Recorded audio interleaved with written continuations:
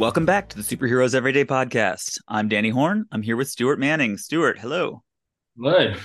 This is Act 3 of Joel Schumacher's 1997 Cry for Help, Batman and Robin. The story so far, the world is on the verge of being taken over by two lunatics who don't understand the difference between the world and a city. Cool customer Mr. Freeze wants to ice the world one person at a time, which is going to take a hot minute. Meanwhile, Bad Seed Poison Ivy plans to scratch out our heroes unless they can get to the root of the problem in Act 3 of Batman and Robin. And then we have a telescope party. One question that I have about this observatory is it is like with along with the strange architecture, the observatory appears to be lifted up and tilted sideways by an enormous statue who is holding it. I don't know how all of these people get up there. Yeah, the architecture of this film is something to behold. Yeah. I don't mind it, but yes, I mean This the is the process, one that feels the crazy to planning me. permission Yeah. required to build these things in Gotham City is open to much conjecture. The only thing I can think of is that everybody actually has their own little grappling hook and they can just like shoot straight up and everyone gets lifted up.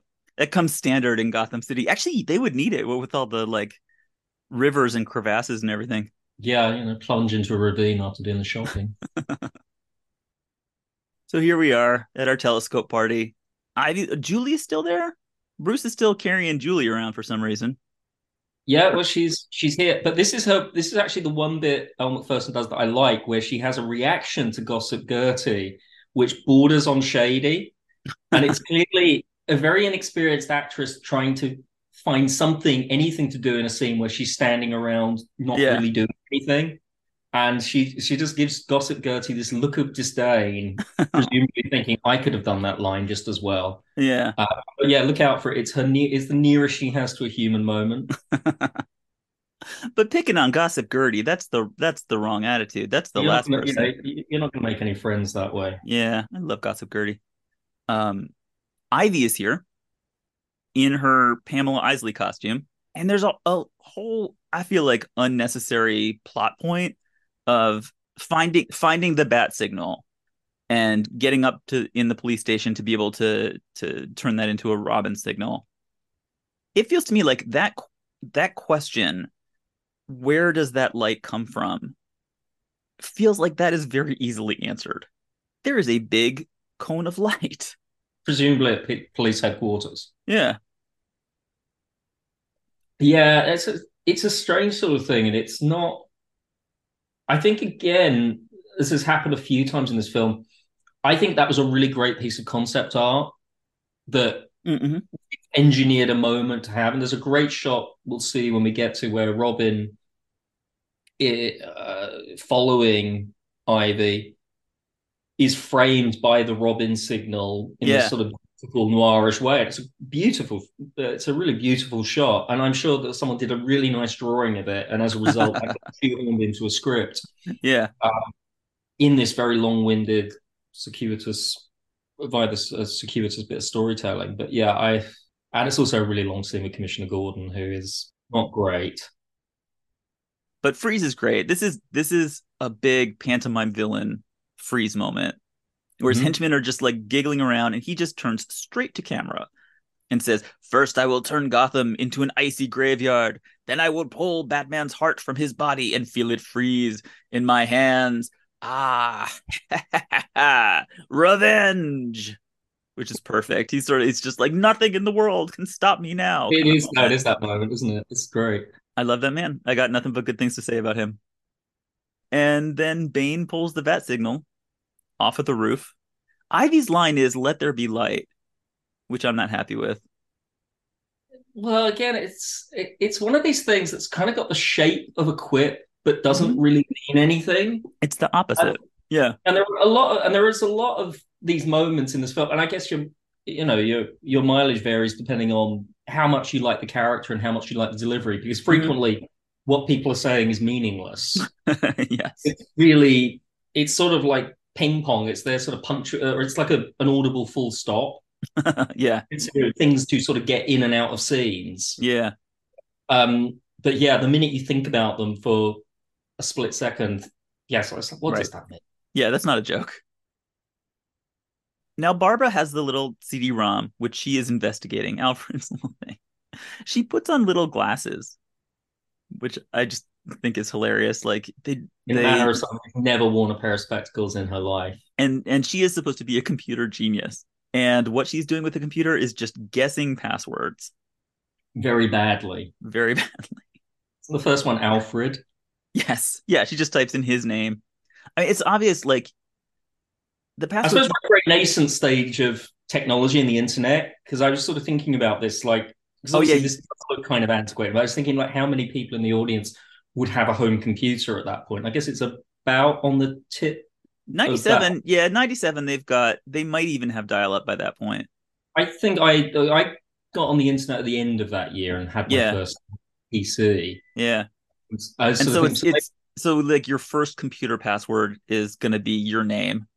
Yeah, maybe I can't remember what mine was, but yes, maybe. Well, the one what everyone uses is just it's an obscure Star Wars character. Like that's what Hmm. everybody does. Star Wars is made up almost exclusively of passwords that George Lucas came up with. Bruce comes back. Bruce is now visiting Alfred, sitting by his bed, touching his face, and Bruce is smiling. He's saying, Yeah, I love it's, you, old man." yeah. This is Clooney's. Why are you smiling? I think Clooney wanting to be this likable guy, and I think Yeah. it's really counter to what's going on. Yeah, I do kind of like this scene because I think in the sort of bro way that superhero movies usually are, this is Mm-hmm. actually feels like a sort of male friendship scene that feels relatable and Mm-hmm. not, you know, Well, it is it, definitely it's he says I love you. He says I love you, old yeah. Which man. and And I sort of Alfred says I love you too. I sort of think that in a way feels, quite revolutionary. It feels even now that feels like a scene you wouldn't really see very often in these kinds of Yeah. films. Yeah. I wish Clooney played it a bit better. The thing that I think is funny is that he strokes Alfred's face, which just feels to me like, oh yeah, no, fondling a butler. That's usually what you do. If he's been a good butler, that's what you do is you stroke his face. Well, he'd be cancelled for it now. Barbara finally figures out Yeah, that when password Barbara finds out, she's not going to be happy. that Bruce has been fondling him. Barbara Over a finally kiss. figures out that three-letter password. And and the computer is all excited about it because it's saying like access denied. There's like a very kind of stern bit of voice acting from the computer that says access denied. And then when she puts in Peg, the computer says access allowed. Yeah, it's very slinky, and I It's like very excited. and I like the rather feeble succession of PNG Yeah. images that sort of scoot down that probably took someone weeks to program. Yes. It's quite a nice moment. Again, I think it's slightly tiresome that Batgirl's origin story is she hacked a very easy to hack password Right. that was literally written down in front of her. Yeah. But then we go into the cave, and actually, I think the bit with the laser lights that aren't quite lasers is Mm-hmm. visually really great, and I like the AI Alfred. That's quite modern now. It's kind of odd, really. That's Yeah, probably more he comes now up than it was. he does a little bit of a like there's a little shutter to It's a little show. bit Max Headroom, isn't it? Yeah, He yeah. looks like he's been sort of medium filtered or something to make him look a bit plasticky. And he says, I programmed my brain algorithms into the Bat computer and created a virtual simulation, So which in is that the case, does it really matter if Alfred dies? because there's a simulation of him in the back. He's in the computer. It's got all of Alfred's memories, I presume. It Yeah. can it can't pick up shoes, but I don't know. Can he keep designing things? maybe. Yeah, I don't know. I think you need the real one. He's because who's going to get all the pizza and the coffee and everything? Oh, that's true. Freeze is driving around the city with Bane for some reason, and Freeze is very excited about the telescope to power his freezing engine because once again, we have no idea what a telescope is or what it does. No. Telescopes are magical objects that can do almost anything. Oh, yeah, clearly. I mean, that's. I, I mean, I know it's a hiding to nothing to sort of try and get into the science of this thing, but yes, that's truly bewildering. And then there's the Robin signal. So you wanted to discuss the Robin signal? Well, the Robin signal, I think it's a great image. Yeah. And I can see why someone thought, yeah, that's really great. You subvert the bat signal, and now Hmm. it's the Robin signal, and that does play into everything they've been doing. But it sort of feels like it requires Ivy to be cognizant of this whole psychodrama that's going on between Bruce and Dick, which, as far as I'm aware, she's not. Well, I think she actually no, she inspired it. She was like right from the start when she dusts them both, she's like trying to play them off each other. I sort of get that, but it feels, it feels like oddly specific. Like she's done Hmm. something that validates Robin in exactly the way that would push his buttons. And That is true. maybe Robin's just very basic and she's worked this out and knows exactly how he would operate, which that's plausible. But yeah, I feel Kind of like does. it should be there should be a sort of moment where it's like, you're better than Batman. Yeah. She should be pushing that whole thing much more actively, putting that idea Hmm. in his head. Whereas instead, he sort of had that idea before he's even met her to a degree. That is true. Yeah. Yeah, you're right that she just kind of happens to feed into the thing that's happening with him already. Well, Yeah, this is the big resolution scene where Bruce kind of like talks him into being okay. Uh where he's trying to tell Dick that she's hypnotized us. He's all upset. You'd say anything to keep us apart. And then it's his big speech. You once said to me that being part of a team means trusting your partner. Sometimes counting on someone else is the only way to win. Do you remember that? You weren't talking about being partners. You were talking about being a family. So I'm asking you, friend, partner, brother, will you trust me now? And Dick kind of just sighs. I like friend, partner, brother.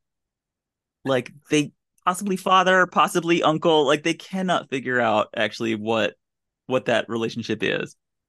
no, no, it does feel like it's not. Well, it certainly feels like it's not been really tailored to the Bruce they've ended up with. Mm-hmm.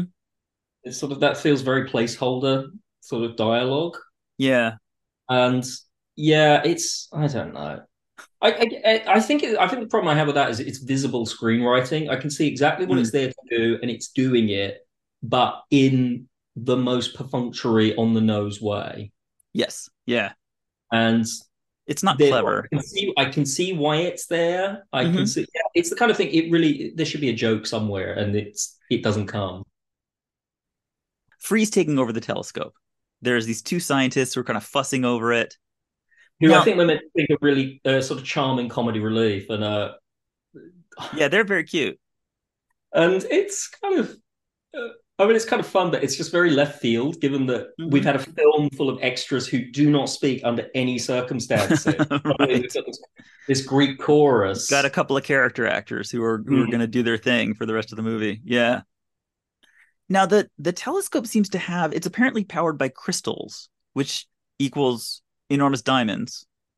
Yeah, they look exactly the same as the enormous diamond from Yeah. earlier.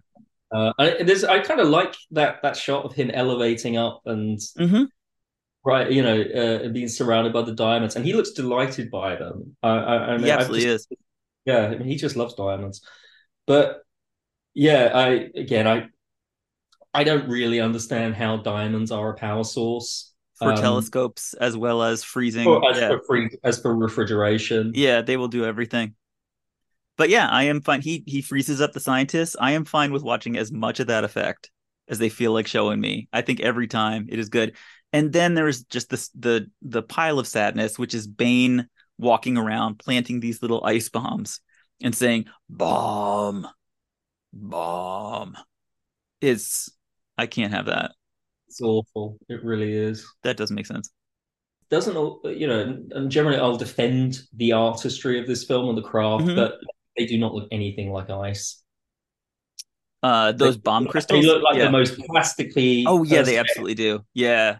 Yep. uh There's some shortcuts on that one for sure. yeah. I'm not even sure what an ice bomb would be.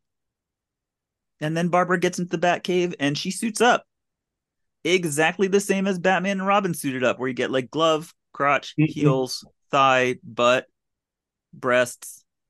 I think I like the equal opportunities aspect of that, that we didn't skip that. And you'll have that montage whether you want it or not. I feel like that's actually the answer to anybody who is talking about this being homoerotic, because they do people pay a lot of attention to the butt shots at the beginning of the film of the guys, and they do exactly the same thing. Like this is sort of, I think, the actual like sexlessness of it, which you were Hmm. talking about, where just showing her butt is not any more exciting than it was when it was Batman's or Robin's. No, I mean I suppose there's a problem with those costumes is that they're so inanimate Mm-hmm. that you know you are just looking. You might as well be looking at something on a mannequin, and possibly are. You absolutely are. Yeah, no, there's no way that she's inside that costume. Yeah, Yeah, it's just showing you parts of the costume rather than parts of somebody's body. Time for Robin and Batgirl to go and fight with Poison Ivy in the Turkish bath.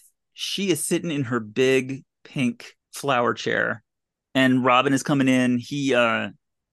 So this is the big sultry seduction scene. He says, "I want us to be together, but I want to make sure you're serious about turning over a new leaf.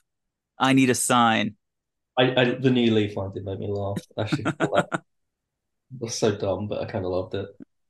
And I like the way I like the way they make the sort of there is a sort of pointlessness, but it's great of him walking across all the lily pads when he Mm-hmm. could obviously just walk around the perimeter. But Yeah, no, as a he's just sort going of, straight for her.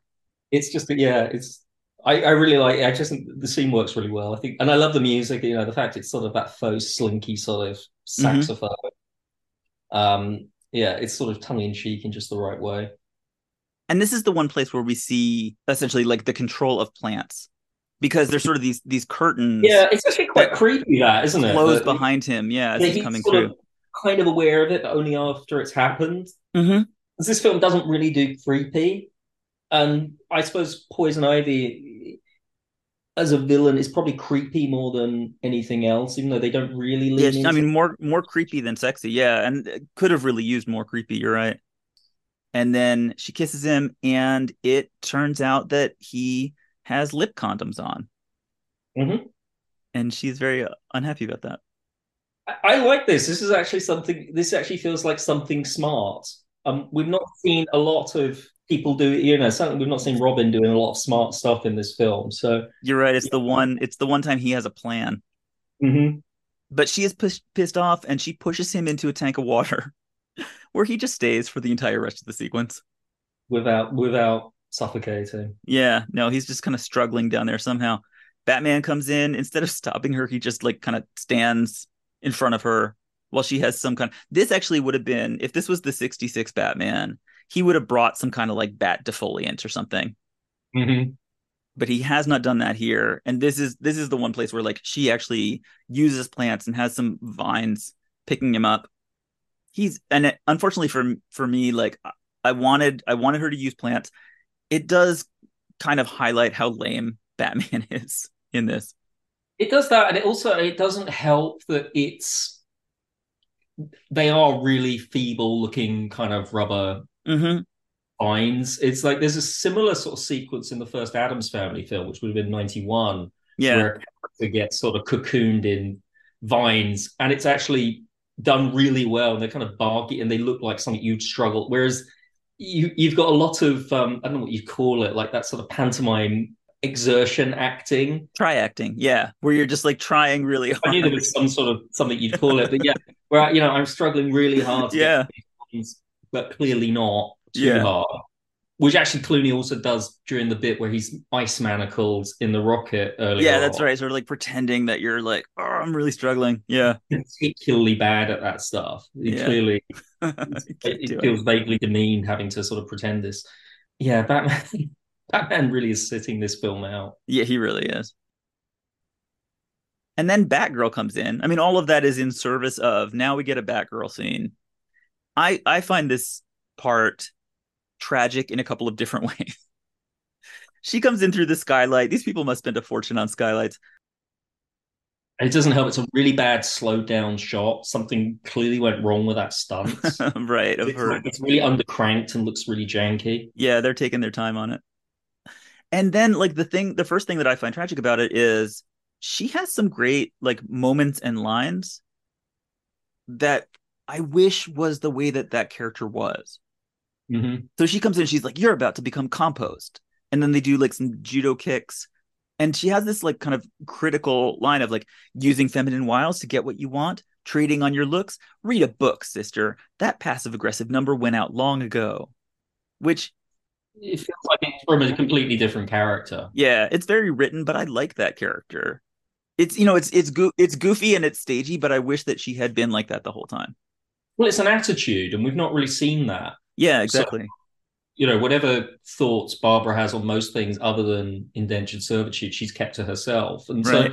yeah, there is something in her having an attitude and an opinion and expressing it is Hmm. kind of in a way that's relevant to the scene. She actually feels connected for the first time, and Yeah. we've not done that otherwise. Yeah, I wish that they had given her a character like this. This would have been interesting this whole time. Like her coming in with that kind of attitude, just even right from the top, like coming in as Alfred's niece. If she Mm-hmm. was kind of like snappy and intelligent, written as intelligent, I could have used that. We get a little bit here. And then the most tragic thing, I think, Ivy's defeat. Tell me about Ivy's defeat. Well, she's kicked backwards into her own plants, isn't Yes. she? Yep. And I actually kind of like the curses, which I think is very funny because it's just a great last line. Because But it's I'm it's just like the ultimate actual cliche pantomime line of curses Oh, it's foiled like it's. again.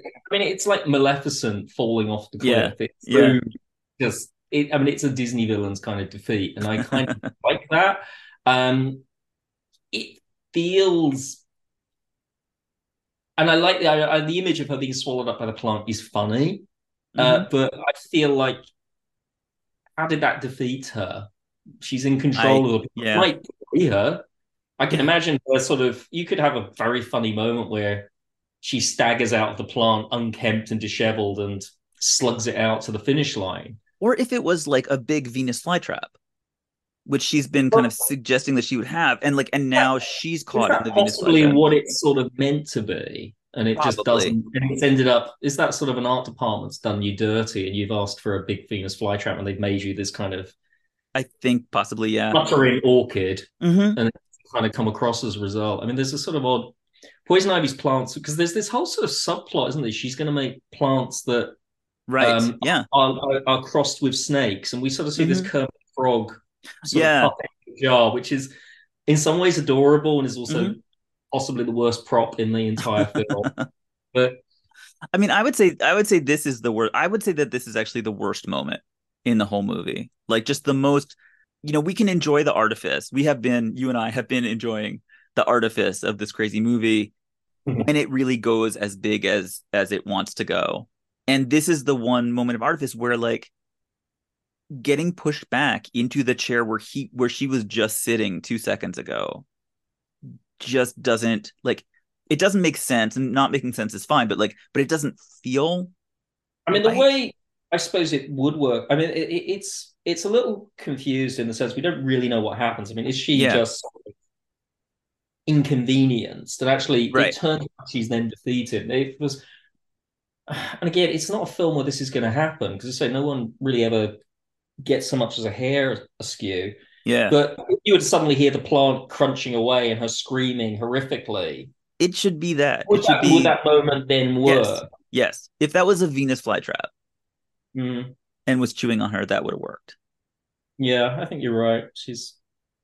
Whereas, That, yes, it feels like she's been mildly inconvenienced. yeah, exactly. Defeated. Yeah. Trapped sitting in your own chair. I've fallen back into my own chair. Yeah. I'm defeated forever. She's just really tired at that point. It's been a long movie. And now we are going to go to another playset. This is the Mr. Freeze Observatory Micro Playset, where he's Hmm. got the telescope and the big dildo shaped rocket, and he is having some fun. Let's kick some ice, he says. And so there's something here that I read about that I wish they'd follow through. He has a blue light in his mouth. Which he has in some scenes, doesn't he? I believe that this is the only sequence where he has it. He has it throughout this. Yeah, because I was reading about this, and because it was talking about it like it's throughout the film. I was going, I can't see It's that. not. And Yeah. in this scene, you can suddenly see it, and it is kind of weird and a bit uncanny and I love the way that it looks. I think it poetic. I can see how you yeah. press Mr. Freeze's head and a little blue LED lights up in his mouth. So the problem was that they tried to put an LED in his mouth. They were not very, I guess, very sophisticated about this. And his saliva kind of broke down through the seams. And basically the battery started disintegrating and Yeah, leaking battery acid into his mouth. So that didn't work. So yeah. then they figured out, well, how about we put a balloon over it and put that in his mouth? And I guess that worked enough to get them through this sequence. Uh-huh. Yeah, But it's a pity because it's like I'm sure now you could probably do that really easily, but yeah, it's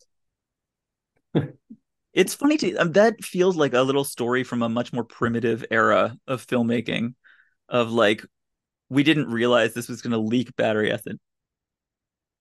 And then we get some new vehicles.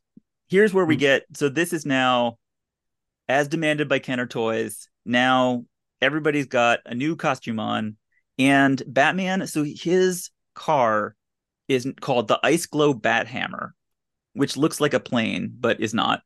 Robin has a jet blade, which is it has like this big rotating fan on the back, and then Batgirl is on her ice strike cycle, of course. kind of going through the frozen Gotham City. And so, like here, it's just as naked as it could possibly be. They And they're in new really put in the costumes as well, scene. aren't they? Yeah, I just don't understand why isn't there a line ADR'd in to explain that I don't know these costumes are these are like protected these are ice their ice glacial. terrain Yeah. costumes or whatever. I mean, I like the theatrics of doing a costume change for no reason whatsoever. It feels like something Mm-hmm. Liz Taylor, if she was in a Batman film, would be doing. But yeah, it's I think there were even within the reality of this film that does divorce it a little bit more than we'd like.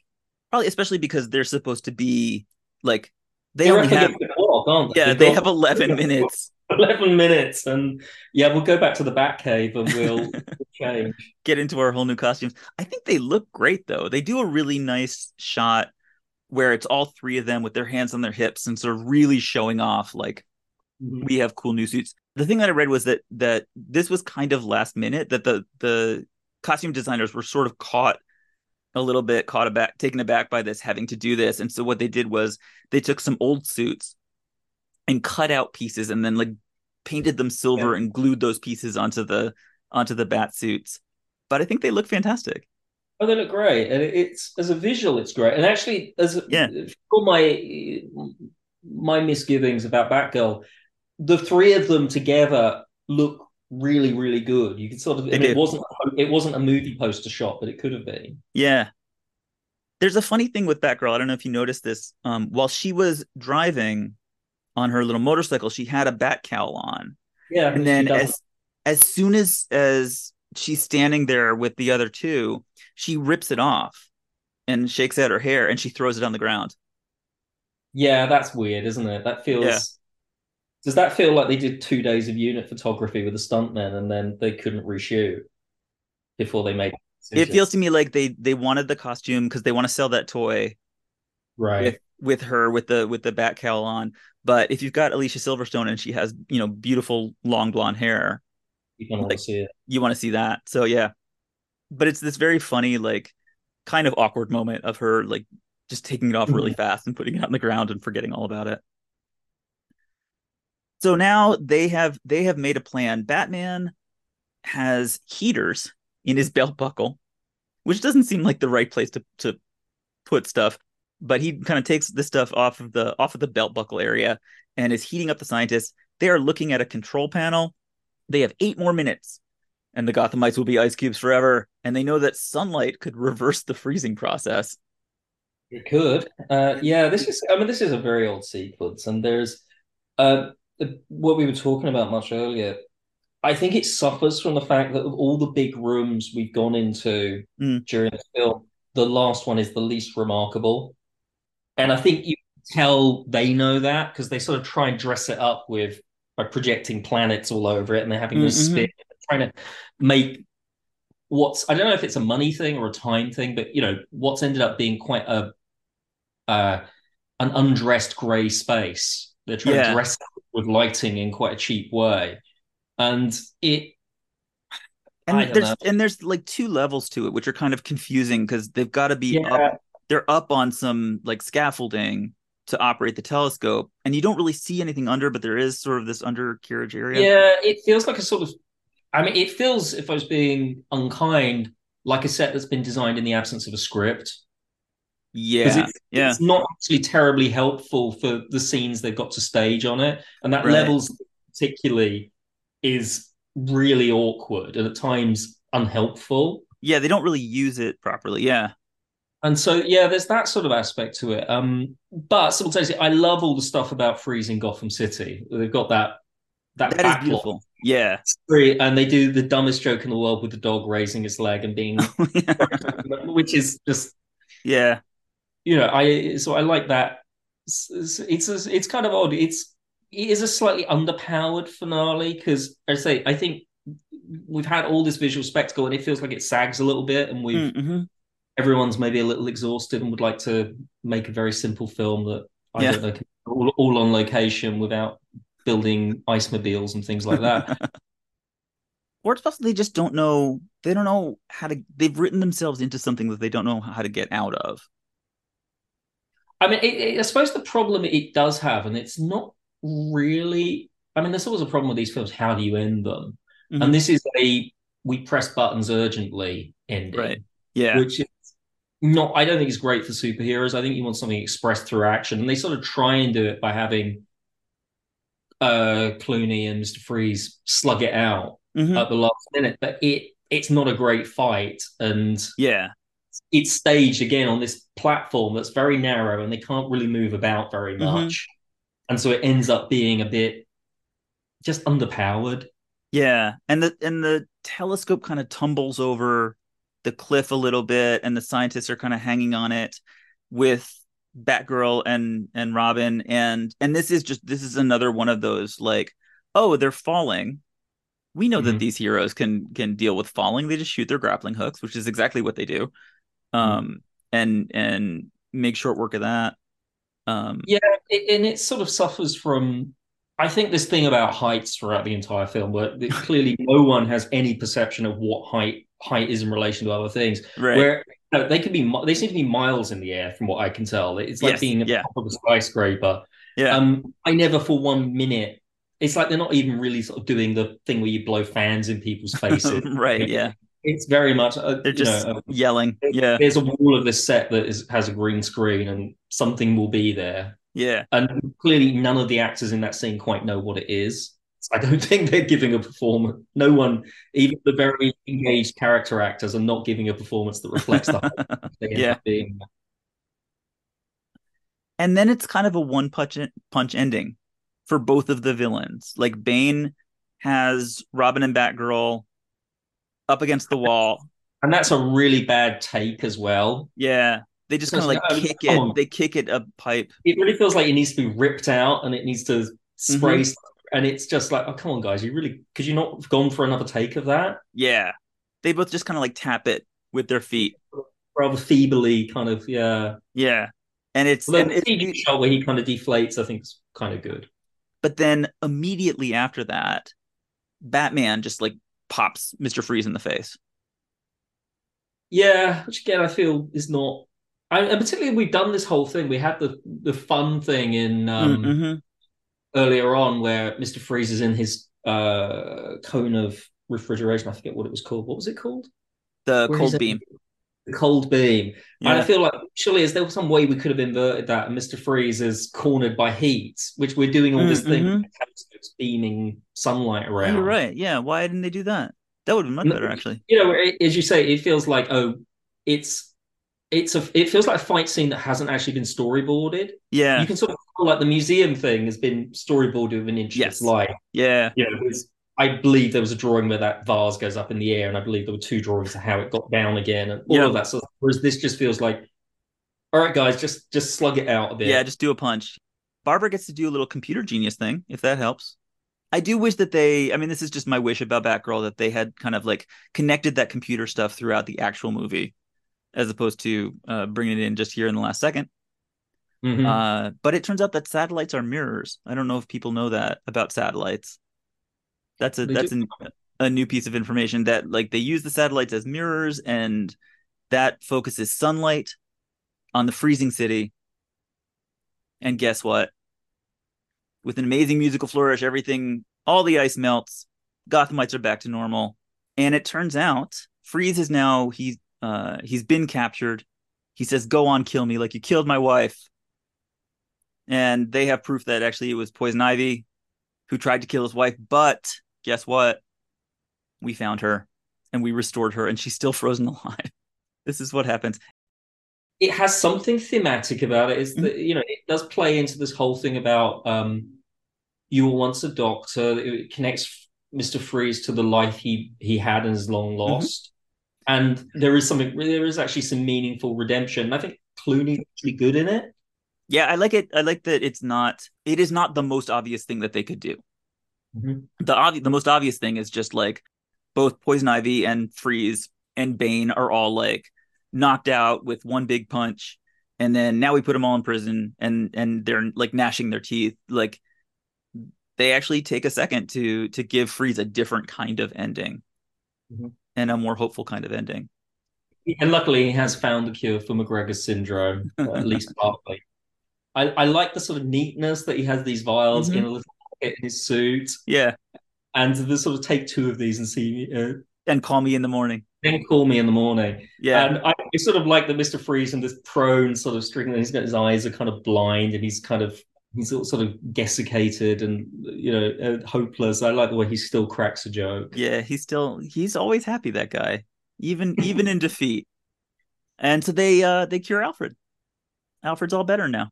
I'm very impressed at how fast this happens because I'm not saying I was literally counting down to the end, but I was sort of looking at the counter. I was going, God, they've only Mm-hmm. got 3 minutes to Yeah, figure Alfred and do this. And they actually, I was saying, have I got that right? They do it in 3 minutes, which yeah. is no messing about. He just perks up. Ivy is not dead, it turns out. She was just trapped, I guess. Now she's Harley Quinn. I guess they do it with the Riddler as well, don't they? In the previous film, this Mm-hmm. idea of the defeated villains a bit sorry for themselves in prison is Yeah. it's so sort of it's so sort of childish, but I find it's an oddly satisfying scene. And then that they put Freeze into her cell with her. Which is truly, I don't know what that's made of. I mean, I'm not sure. Is that how you treat a mentally ill person? I don't think so.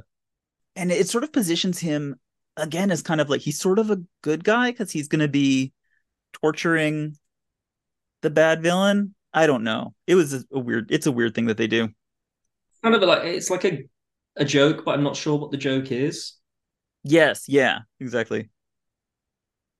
There is one last absolutely tragic Batgirl moment, and then this is the end of the movie. Here they are, they're doing the post game. Alfred gets up and walks into the room. Everybody's happy. Here's Bruce and Dick and Barbara. They are all thrilled. And Barbara says, I don't what they're boasting. I forget what cues this. But they're kind of boasting about defeating the villains. Barbara says, "Excuse me, I believe I'm the one who kicked Ivy's botanical butt. Yeah, that was me. I did it all by myself. That was me." One of the most annoying lines ever put on film. I don't know what they were thinking.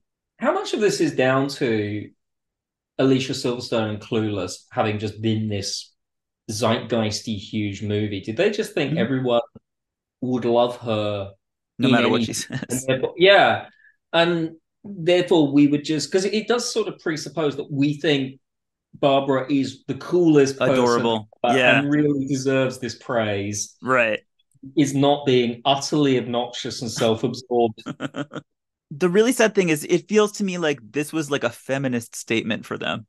I think it probably was, and unfortunately, it's about as articulate a statement as you would get in a late 90s film directed by a gay guy and written by a bro screenwriter.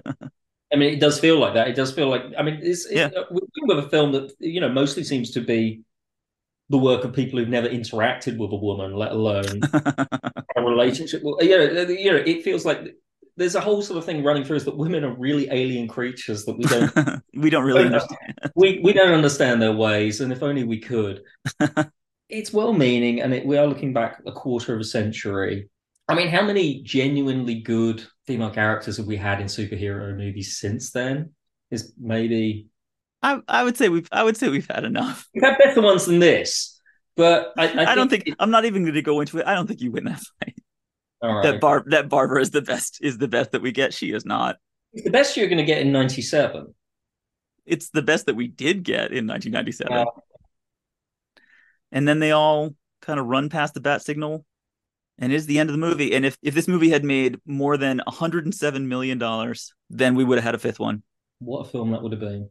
Joel Schumacher apologized for it several times.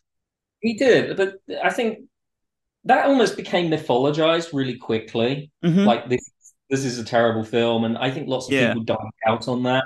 And in some ways, I guess Alicia Silverstone's the exception, but everyone else kind of no one's careers were particularly derailed by it. No, You know, everybody was fine. Yeah. Schumacher had a few lean years, but he went on and did plenty of other good films. And so I think that gives you license. You can dine out on being Mm-hmm. in the worst Batman film, even though I don't think it is. Yeah. And I think you hear those stories about Clooney giving people who said they saw it their money back, and Yeah. Yeah. I think it became a sort of good sport, and Mm-hmm. it's like and almost a bit sort of a little defensive. If you get in first, then you've avoided the Yeah. ridicule, you've earned Yeah. it.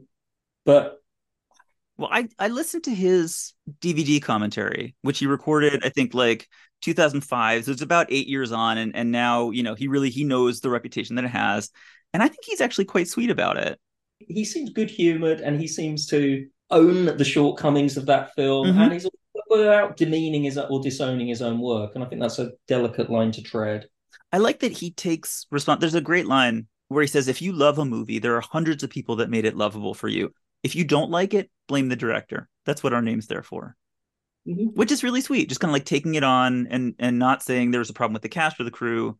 He takes responsibility for it. And when he talks about pieces that people did not love, basically what his response is like, well, it was meant to amuse. Mm-hmm. That's what it was there for. I think you can tell he put a lot into the work and took a lot of joy from it. And that, Yeah. again, it's very hard. I think it's very hard to be cynical about that or too dismissive or nasty. Mm-hmm. So yeah, I think he deserves a lot more credit for this than he gets because it is, while it has its successes and it has its shortcomings and it has some really weird, Mm-hmm. odd things. I think it's also got a lot that's cherishable and it's got a lot that's very distinctive um, and I think puts way more effort in than a 2 hour toy commercial, really. I mean, the free stuff, just pretty much every scene with him, everything about him, I think is worth cherishing. I wouldn't give that up. Mm-hmm. And the idea that this is the worst superhero movie, like I would say, like Elektra and the 2015 Fantastic Four. I don't know if you've seen that. I have seen that, which I think is, yeah. That one, like the 2015 Fantastic Four, like it's just mean. Like the thing that's upsetting about it is that it ends like the whole third act is just the Fantastic Four like underground being tortured and upset and hating Reed and hating each other, and it feels like it's mean to those characters, and there's nothing like that here. I like that is bad. Like it's badly made, it's badly conceived, Mm-hmm. and there's no excuse for it in the way that at least Schumacher was just trying to make people happy. I think this is probably the most influential superhero film since the original Superman. How come? Well, the whole trajectory of those films in the 20 years that follows would be completely different had this film not. Hmm. It's in some ways, it's like a piece of elastic. Anything Mm-hmm. creative is like a piece of elastic. You stretch it, and generally, if it's an established property, you find it with Doctor Who every once in a while, someone will try Mm-hmm. and reinvent it really aggressively. And what happens is Yeah. it just snaps back into shape and becomes the thing it always was. Mm-hmm. The tension when you get to that real stretch point, you get really interesting stuff. And that interesting, my mileage for entertainment has sort of changed over the years. I think I'd take an interesting film over a satisfactory one. And this is an incredibly interesting film. I could talk, well, we have talked Yeah, about we this have. in a way that, there are lots of things I've seen that are superficially Mm-hmm. they're much more tasteful, they're much more efficient, but Yeah. they're not interesting. Yeah. Yeah. So I would contend that without this, I mean, Chris Nolan is not to my taste, but I can see how I don't think it would have happened without this film. This film feels like the end of a particular line of thought. You follow, Yeah. you know, a particular way of thinking about superhero movies as like comic book and huge and loud and silly and Dutch angle. And this is about as far as you can take that. Mm. And which, you know, it worked as long as Batman, you know, in Batman Forever. And then they tried to push it like a little bit further with Mm-hmm. this. And then there's nowhere else to go after that. And so I think to your point, like if you take that all the way to the end of that line, then you have to rethink. And that's why 3 years later, when they made X-Men, it is completely different from that. It Mm. is now really trying to say, let's locate this in real feelings and real characters. Mm-hmm. We're not going to pretend that everything's a comic book. We're not going to make everything like bright and everybody puts yellow costumes on. And I think also it was probably a lesson and a very, or maybe a hard lesson, certainly Warner Brothers to learn that you Mm-hmm. couldn't manufacture a merchandising event out of one of these films. You know, the sort of chicken Right. egg thing. I mean, I think we know the egg really did become before the chicken in this case because it was Mm-hmm. all of it. I mean, Yeah. on the DVD features, you've got people literally the art department people talking about the designs kind of being ripped out of their hands because they've got to go away and make tooling to go off Right. to the Far East. So they'll have a Batmobile in toy shops in 18 months' time. Yeah. All of that sort of, I mean, which is clearly not a sensible way to make anything, let alone a Mm-hmm. movie that putting incredible amounts of money into. Yeah. And I think there was this film is an example, I think, of people overreaching Mm-hmm.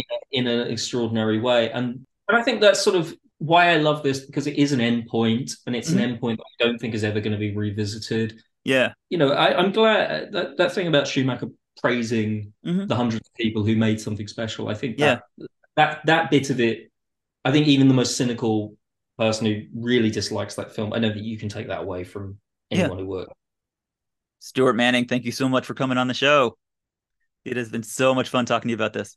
Where can people find you on the internet? You can find me on Twitter. I don't have much to say, but you can check me out if you want. I'm at Stuart_Manning. Uh, and yeah, and I think I'm that on most things. So yeah, All say right. hello. Fantastic. For more comedy about the history of superhero movies, you can go to the blog at superheroeseveryday.com. If you like the show, please leave a review, or you could reach me on Twitter, Facebook, or on the blog. It would be great to hear from you. And please tell the people in your life about the show. Here's what's coming up in the next episode. Coming up in 2 weeks, film critic Robert Fairs joins me to talk about the 2016 massive multiplayer mashup, Joss Whedon's Justice League. How do you get in touch with the tribes of men, do you think? Is there like a phone tree, or do you have to call them all individually? He's got this kind of outfit that is all shiny and sort of a Vegas showgirl headdress. It's clear he's got a red carpet in his future somewhere, but he's got to pick up this mother box on the way. Atlantis basically has a very similar kind of security system, which is basically just like a rope around it that says, please don't touch. I feel like they might have just given all 3 boxes to humans. Oh, now don't go there because I'm just saying. I'm just asking questions. I just kept waiting for somebody to say that all 3 of the mother boxes are named Martha. All right, get excited for that. Come back for the Superheroes Everyday podcast. Thanks for listening. Love you. Bye.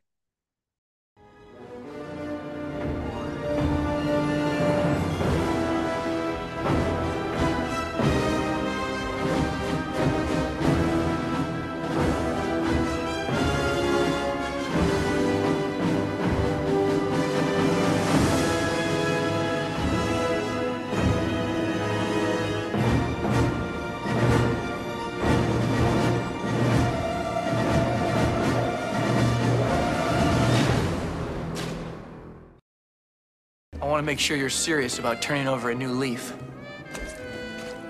I need a sign How about slippery when wet? of trust. Tell me your plan. Kiss me and I'll tell you. Tell me and I'll kiss you.